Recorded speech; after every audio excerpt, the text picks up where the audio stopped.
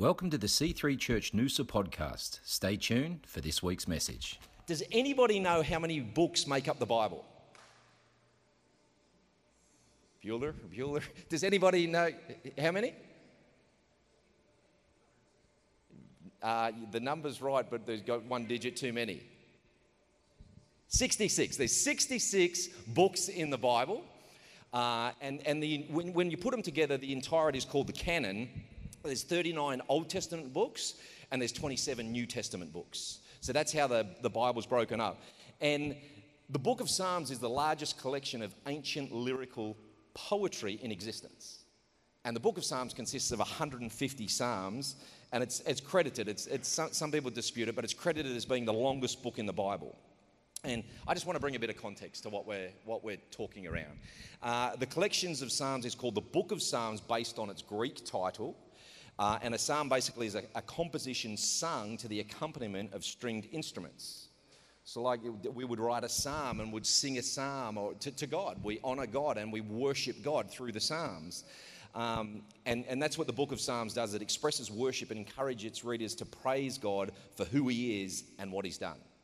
So that's what the Psalms were written for. There's two poetic books, Psalms and Proverbs, written with the intent of encouraging us to bring glory to God, to lavish on God the praise due his name, to sing it aloud. And I want to encourage you as we go through Psalms, find your song.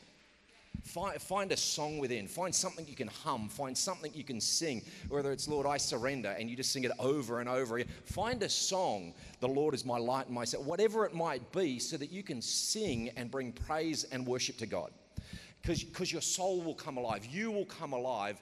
And you're, why am I humming that? And it'll be something that takes over you. And it will be something that settles you, that brings peace to your world. When there's challenges, when you're walking through stuff, just find your song. And I want to encourage you this morning, find your scripture. What's your scripture?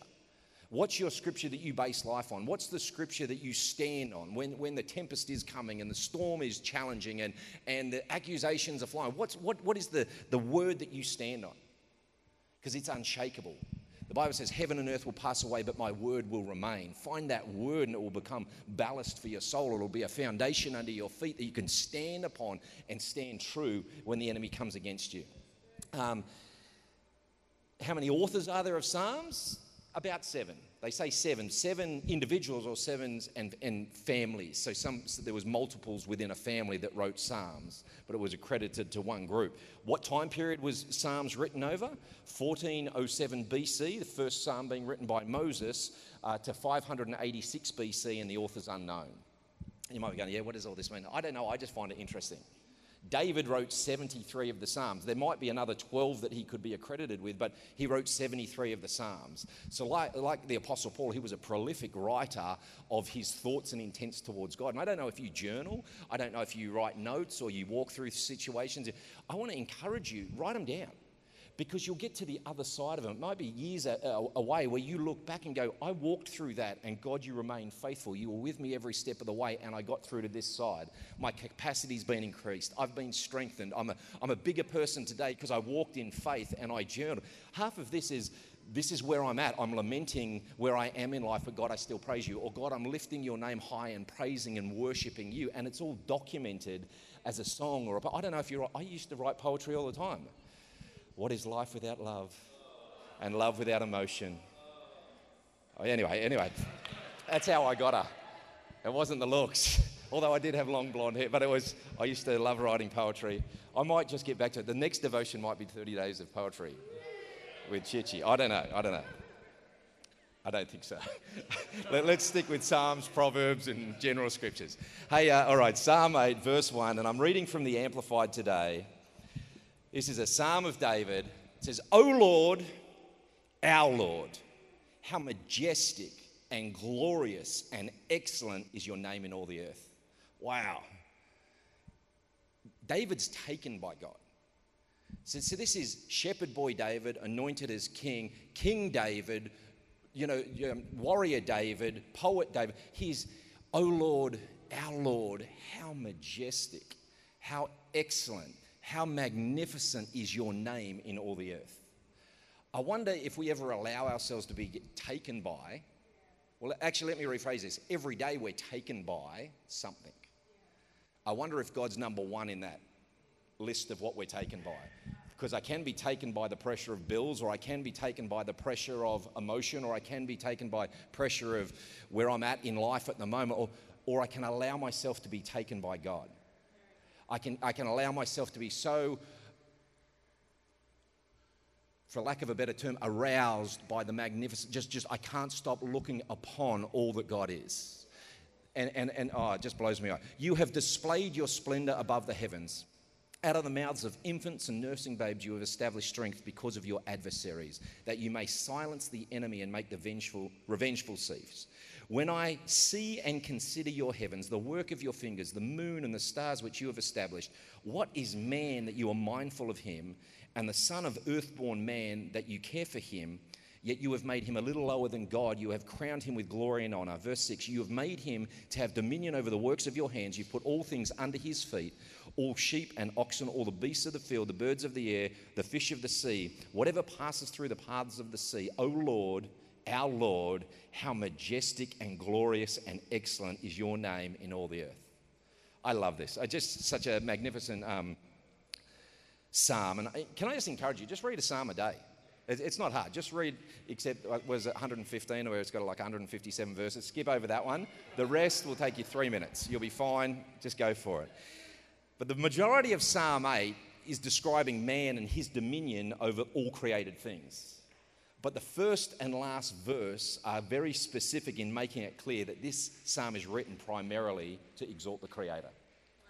O Lord, our Lord, how majestic is your name. Yes, you've created us to have dominion. Yes, you've created us to live beyond every other created thing.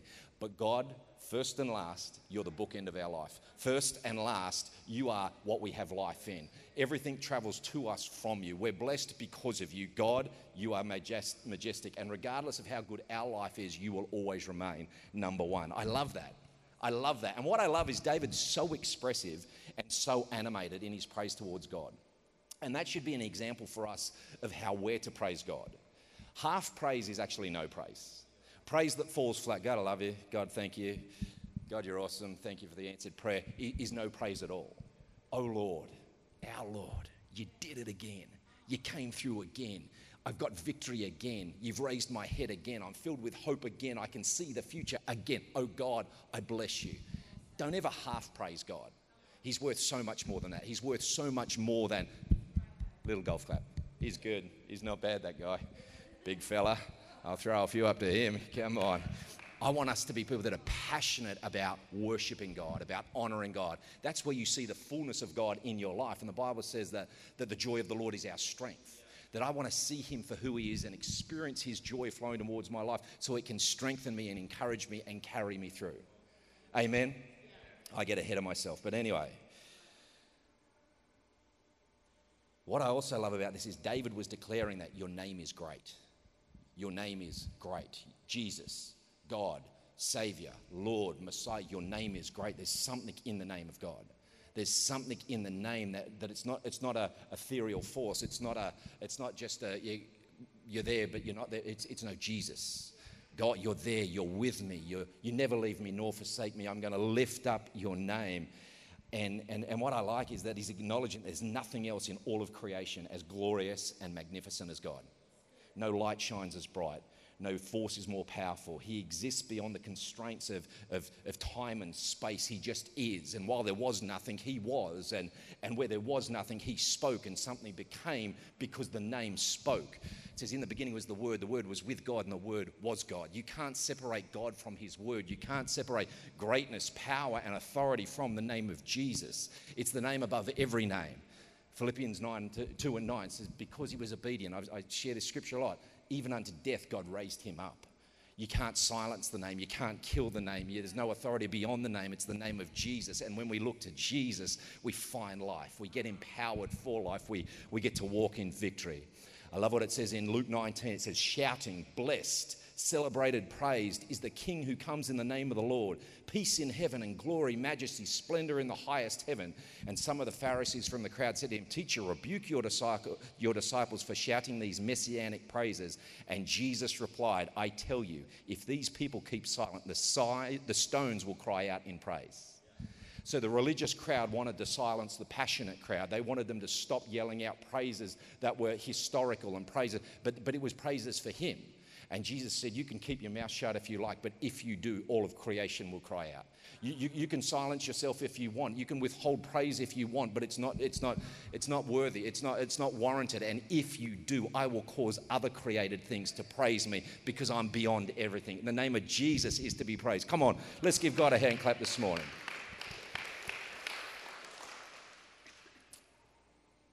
What I also find interesting here in Psalm 8 is that David refers to God as, O Lord, our Lord.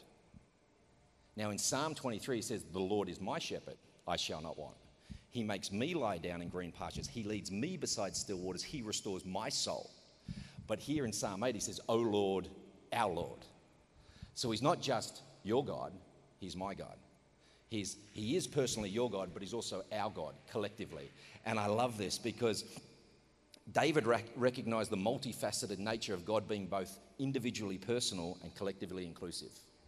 He wants to be so intimately involved in your world, and then he wants to create strength around you in a collective, unified, faith-filled community. That's what God wants to do in our lives is unify our strength, unify our faith, unify our effectiveness. If one can put 1,000 to flight, two can put 10,000. What we can do together is far more than what we can do individually, but what you can do individually is still powerful. God wants to use you with authority, and I just love this. And you go, how do you get this from this? It's just when you dig a little deeper in the scriptures, you see a little more. And when you wait on God by the Spirit, he starts to reveal things to you. And I want to encourage you, get your Bible, get a concordance, get a Bible commentary, get just, a Bible study and just go through it. And it will come alive to you. It won't just be words on a page. It will actually come alive to you. And I love what it says in Jeremiah 7:23. It says, but this I command, I give them, obey my voice, and I will be your God, and you shall be my people, individually, collectively. I'll be your God, and you'll be my people. I love this. And walk in the way that I command you, that it will be well with you. Jeremiah 30:22. Then you shall be my people, and I will be your God. Verse 2, it says, out of the mouths of infants and nursing babes you have established strength because of your adversaries, that you might silence the enemy and make the revengeful cease. What I love about this is it speaks about God's sovereignty and loving nature because he always affords his kids divine protection, provision, and love. God is beyond us. God is bigger than us, but he chooses to adopt us into his family and afford us or offer us protection, provision, and love. And if you look at it, in the natural, human babies or infants are possibly the weakest and most vulnerable of all species when born.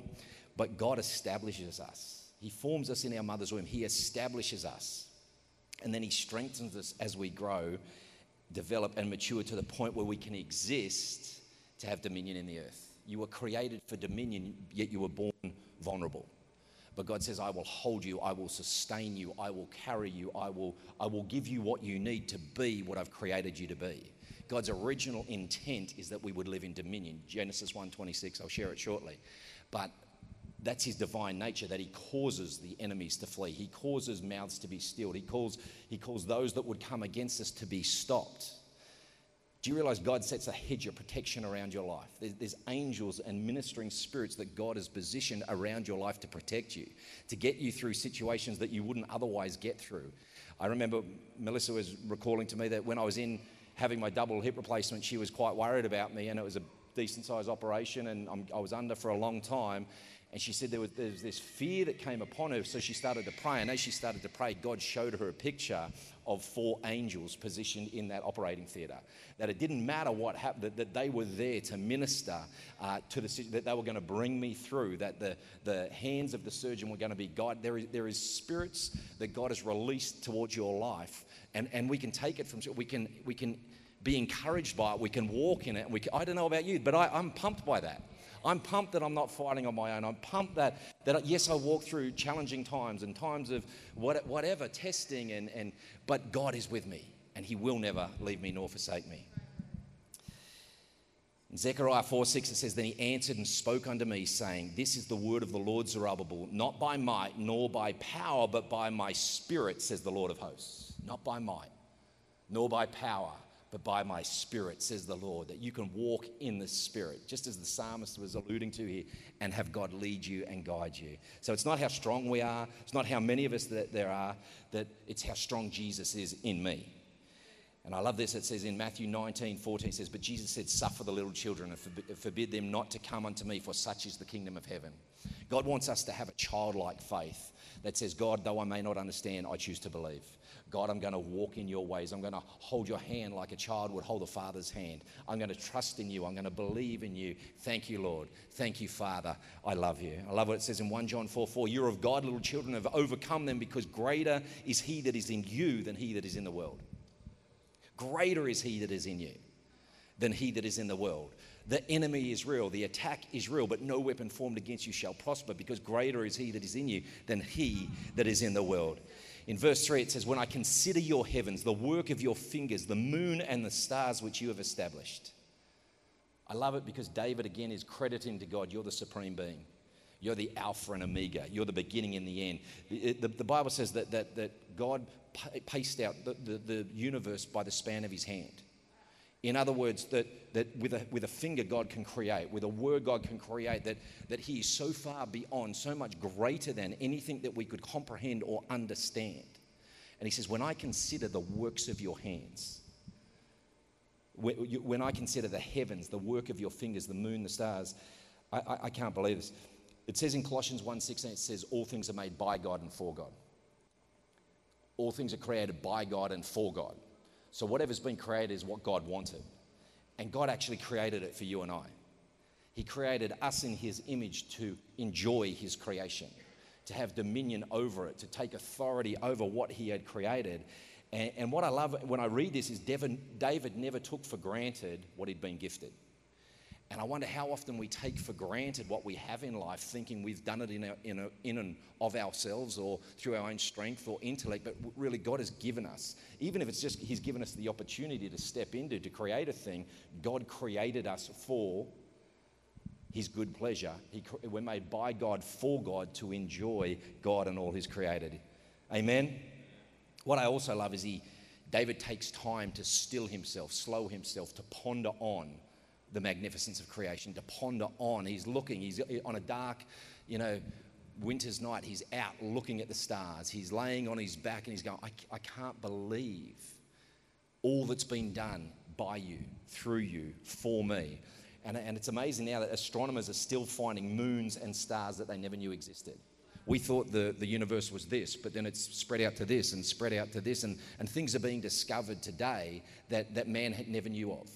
The Bible says, "My ways are above your ways. My thoughts are above your thoughts." We will never comprehend the magnificence and the majesty and the grandness of God. So just enjoy it. Just enjoy all that he has done for you. It's been created for your good pleasure. Is this helping anybody? Verse 4. I just want to break this down. It's more teachy than preachy, but we'll spit and holler next week. This week we're just going to slow down a little bit. And verse 4, "What is man that you are mindful of him, the son of man, of earthborn man, that you care for him?" This whole psalm, Psalm 8, is basically about how excellent you are, God. How excellent your creation is. How excellent, it's about man and his ability to live with dominion in the earth. But then it says, but God, we're nothing compared to you. We literally, why do you even consider us? Which is a great thought to have, because he does. He says, and he holds us in esteem over everything else that's been created. And David here wants the reader to understand that the meaning of life begins and ends with God. O Lord, our Lord, how majestic, wonderful, magnificent is your name in all the earth. Life doesn't exist beyond you. I don't have anything beyond you. I don't have breath in my lungs. I wouldn't be here. Psalm 139 says, God, you created me in my mother's womb. I'm fearfully and wonderfully made. God is in the beginning of all, in the middle of all, at the end of all. God is with you. And David's saying, let's ponder on that. Let's consider that everything created, and I don't know if what takes you, waterfalls, big waves, beautiful mountainscapes, whatever it might be, but everything created pales into insignificance to you, God, and you say that you preference us over every other thing that you've created. You're a work of art in God's eyes. You're his masterpiece. Your life to God is perfect. And we need to see ourselves as God sees us. We need to hold ourselves in that place where we go, you know what, I'm okay. I'm okay with me. I accept me. Because when you accept you, you're accepting the Creator's hand upon your life. God wants you to get okay with you. We've all got imperfections. We've all made mistakes. Life's not perfect, but God sees you as perfect. Through the lens of his love, he sees you as a perfect creation, a perfect created being. Just enjoy yourself. Just enjoy life. Just be okay with you. Amen? Look at somebody and say, you're perfect. Come on, that was a bit lame. Look at somebody, whether you know them or not. I'm the king of awkward, so let's go with it. Have you ever taken off in a plane and then looked down and seen people walking on the ground? They're like ants. The Bible says that the earth is the Lord's and the fullness thereof, that the earth is his throne, the heaven is his throne and the earth is his footstool. So imagine looking down, what we see as little ants when we're flying through a plane, God sees as just a speck, just does 7 billion specks. But he says, I love you. You're mine. You're made in my image. You're precious. You're special. I want you to feel, even if it is a bit awkward this morning, you're loved and you're valued and you're esteemed by the King of all kings, by the Creator of the universe. God is for you. And he loves you. And I love what it said, John 3:16, for God so loved the world. He loved you enough to bankrupt heaven so he could get you back. Because the lust of the flesh caused man to fall, and we did what we shouldn't have done, and we walked in pride, and we walked in sin, and we were separated from God, and he loved you that much that he said, I will send my son to die in your place, to pay in full the bill due for your sin. Amazing. Verse 5, you have made him a little lower than God, in brackets the angels, and you have crowned him with glory and honor. You have been made in the image of God. That, again, God preferences you. He looks at you, and as we look at verses 5 to 8, it consistently just emphasizes the significance of man, created in the image of God. Genesis 1 says, verse 26, let us make man in our image. In the image of God, he created them, male and female. He created them in his image and in his likeness. You represent God in the earth. The handprint of God is upon your life. And it just blows me away. And it says a little lower than Elohim, which is the Hebrew word for God. A little lower than God. You've been created a little lower than God. Had we not stuffed up in the garden, we would still be in the Garden of Eden. We would still be living in perfection in what God had created and intended for mankind. But I love what it says in Romans 8:31. It says, what shall we say of these things? If God is for us, who can be against us? He who did not spare even his own son, but gave him up for us all, how will he not also, along with him, graciously give us all things? Everybody say all things. God wants to give you all things. He doesn't want to withhold anything from you. He created this life, this universe, this earth for you to enjoy, to succeed in life, to grow, to have dominion in life. And it says, who will bring a charge against God's elect? You are God's chosen ones. He didn't have a plan B. You are God's chosen one. Go and succeed in life. Go and cut a path. Go and forge a way. Go and do something that somebody else hasn't done before. There's creativity on the inside of you that's yet to surface. There's answers to the world's problems that haven't been seen yet. Just go and release them. Go and be you. Go and do you in the earth. Because there's nothing he'll withhold from you.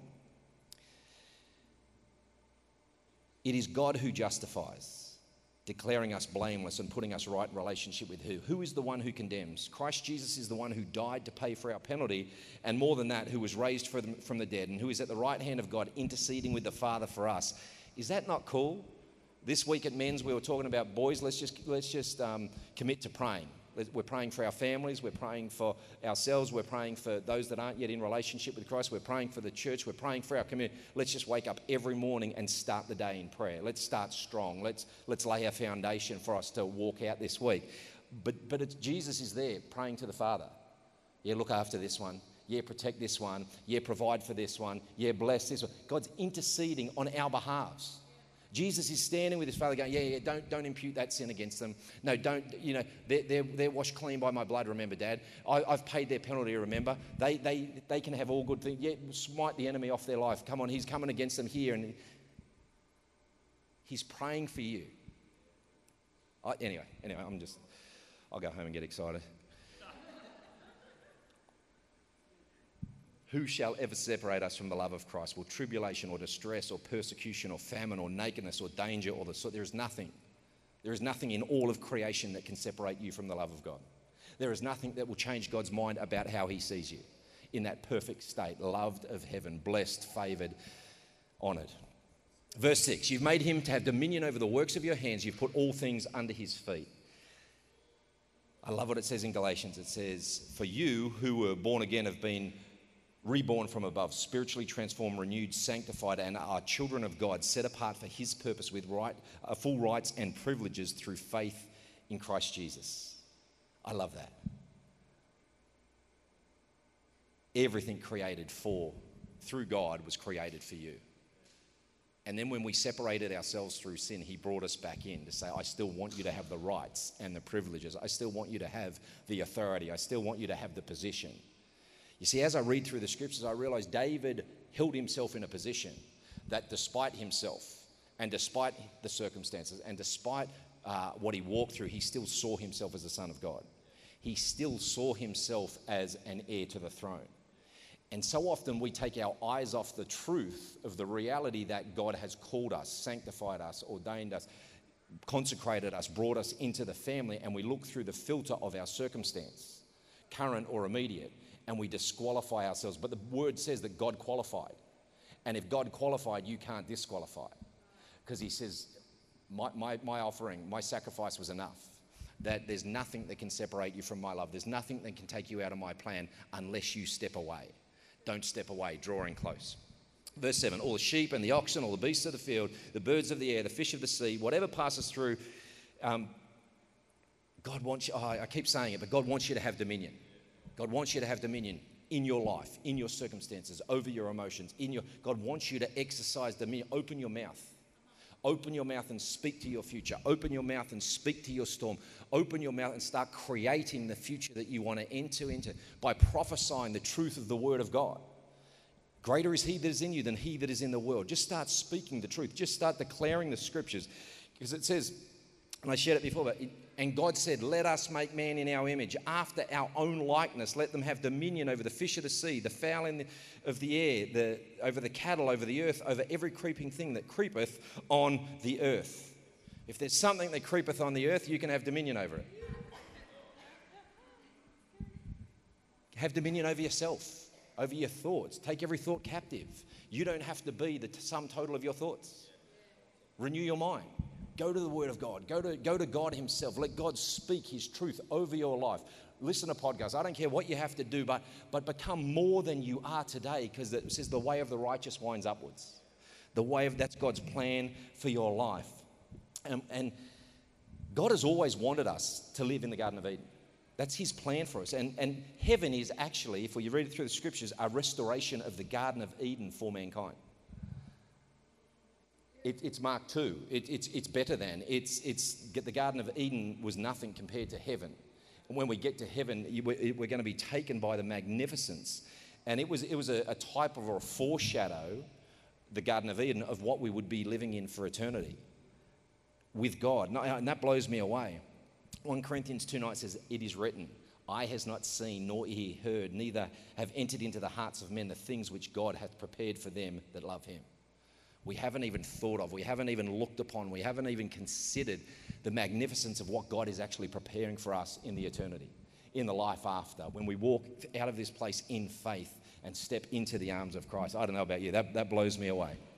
Verse 9, O Lord, our Lord, how majestic and glorious and excellent is your name in all the earth. And I love this because he just repeats the sentiment that he's had at the very beginning. God, you're good. God, I love you. And again, I just want to break this down a little bit to go, I think we can overcomplicate. We can get, well, what's the theology there? And then what's the doctrine there? And he's going, man, I got none of it. I'm a poet boy sitting here looking on a good and loving Saviour. Can I encourage you, break your faith down, break your Christianity down to, God, I'm just glad you're in my world. Thank you. Thank you for being close. Thank you for being present. Thank you for being with me. I tell you, when you get to that place with faith like a child, you will start to see what you've never seen before. And as we were worshiping this morning, I felt like the Lord spoke to me and said, the scripture, behold, I do a new thing. I feel like God wants to do a new thing in people's lives. He wants to bring something back to life that may have died in your world, some spiritually or emotionally or physically, relationally. God wants to do a new thing.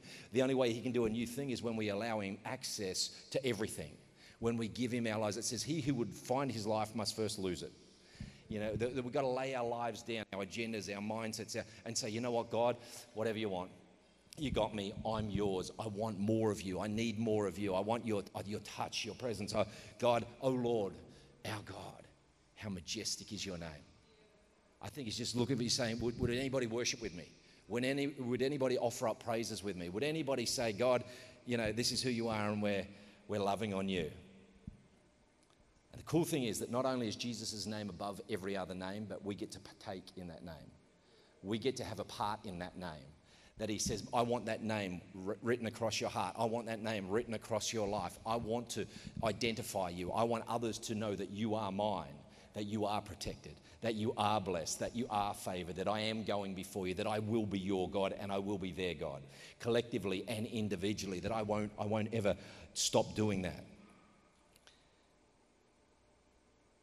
I want to pray over us this morning. Maybe the team could come back up, but I want to pray over us this morning that you would have a song in your heart, that every single one of you would have something on the inside of you that holds you strong in your faith through the good and through the bad, that you'd be able to say like David, you know, David had times of insanity. David had times where he was being hunted by Saul. He had times where he was in caves or was in the fields chewing on grass. He had times where he was favored and anointed and blessed.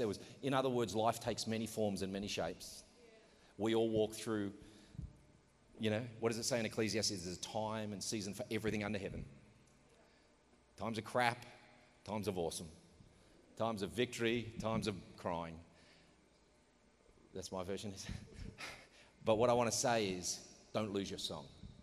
Don't lose your song. Sing. Find a song. Find a worship song. Find a psalm. Find something that you can glorify God through. And just let it play over in your mind. Let it just continually wash over you day in and day out so that God may go before you. Would you stand to your feet this morning?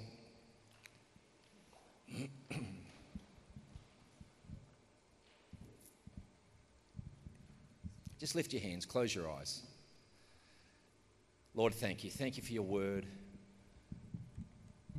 Thank you for your nature. Thank you for your kindness to us. You are kind, God. You are good, but you're kind to us. In our frail state, Lord, of humanity, where so often we turn to the left or to the right. So often we make decisions based on how we're feeling, not on truth or on what you're asking us to do. But God, we just come before you saying thank you. Thank you for your forgiveness. Thank you for your kindness. Thank you for your love. God, I just pray that a song of exaltation would rise in the hearts of every single person before me today. That they would have a song on the inside that holds them strong through the day in and day out of life. That whenever they think of you, God, they'd be taken by your glory and blessed by your love. Father, I just pray this morning that you would have your way in our life. We love you, Lord, so much. We love you, Lord. Why don't we sing a song this morning? Let's just sing I Surrender. And you might want to make a statement this morning and say, yeah, God, I surrender. And I'm not asking, you don't need to come out the front necessarily, but maybe just step out of your seat or just raise your hands and say, God, today, afresh, I'm giving you my life. I surrender to your will. Thank you for creating everything I see and experience for my good pleasure. God, today I just surrender my heart afresh to you. Thanks for listening to the C3 Church Noosa podcast. For more life-changing messages, visit us online at c3noosa.org.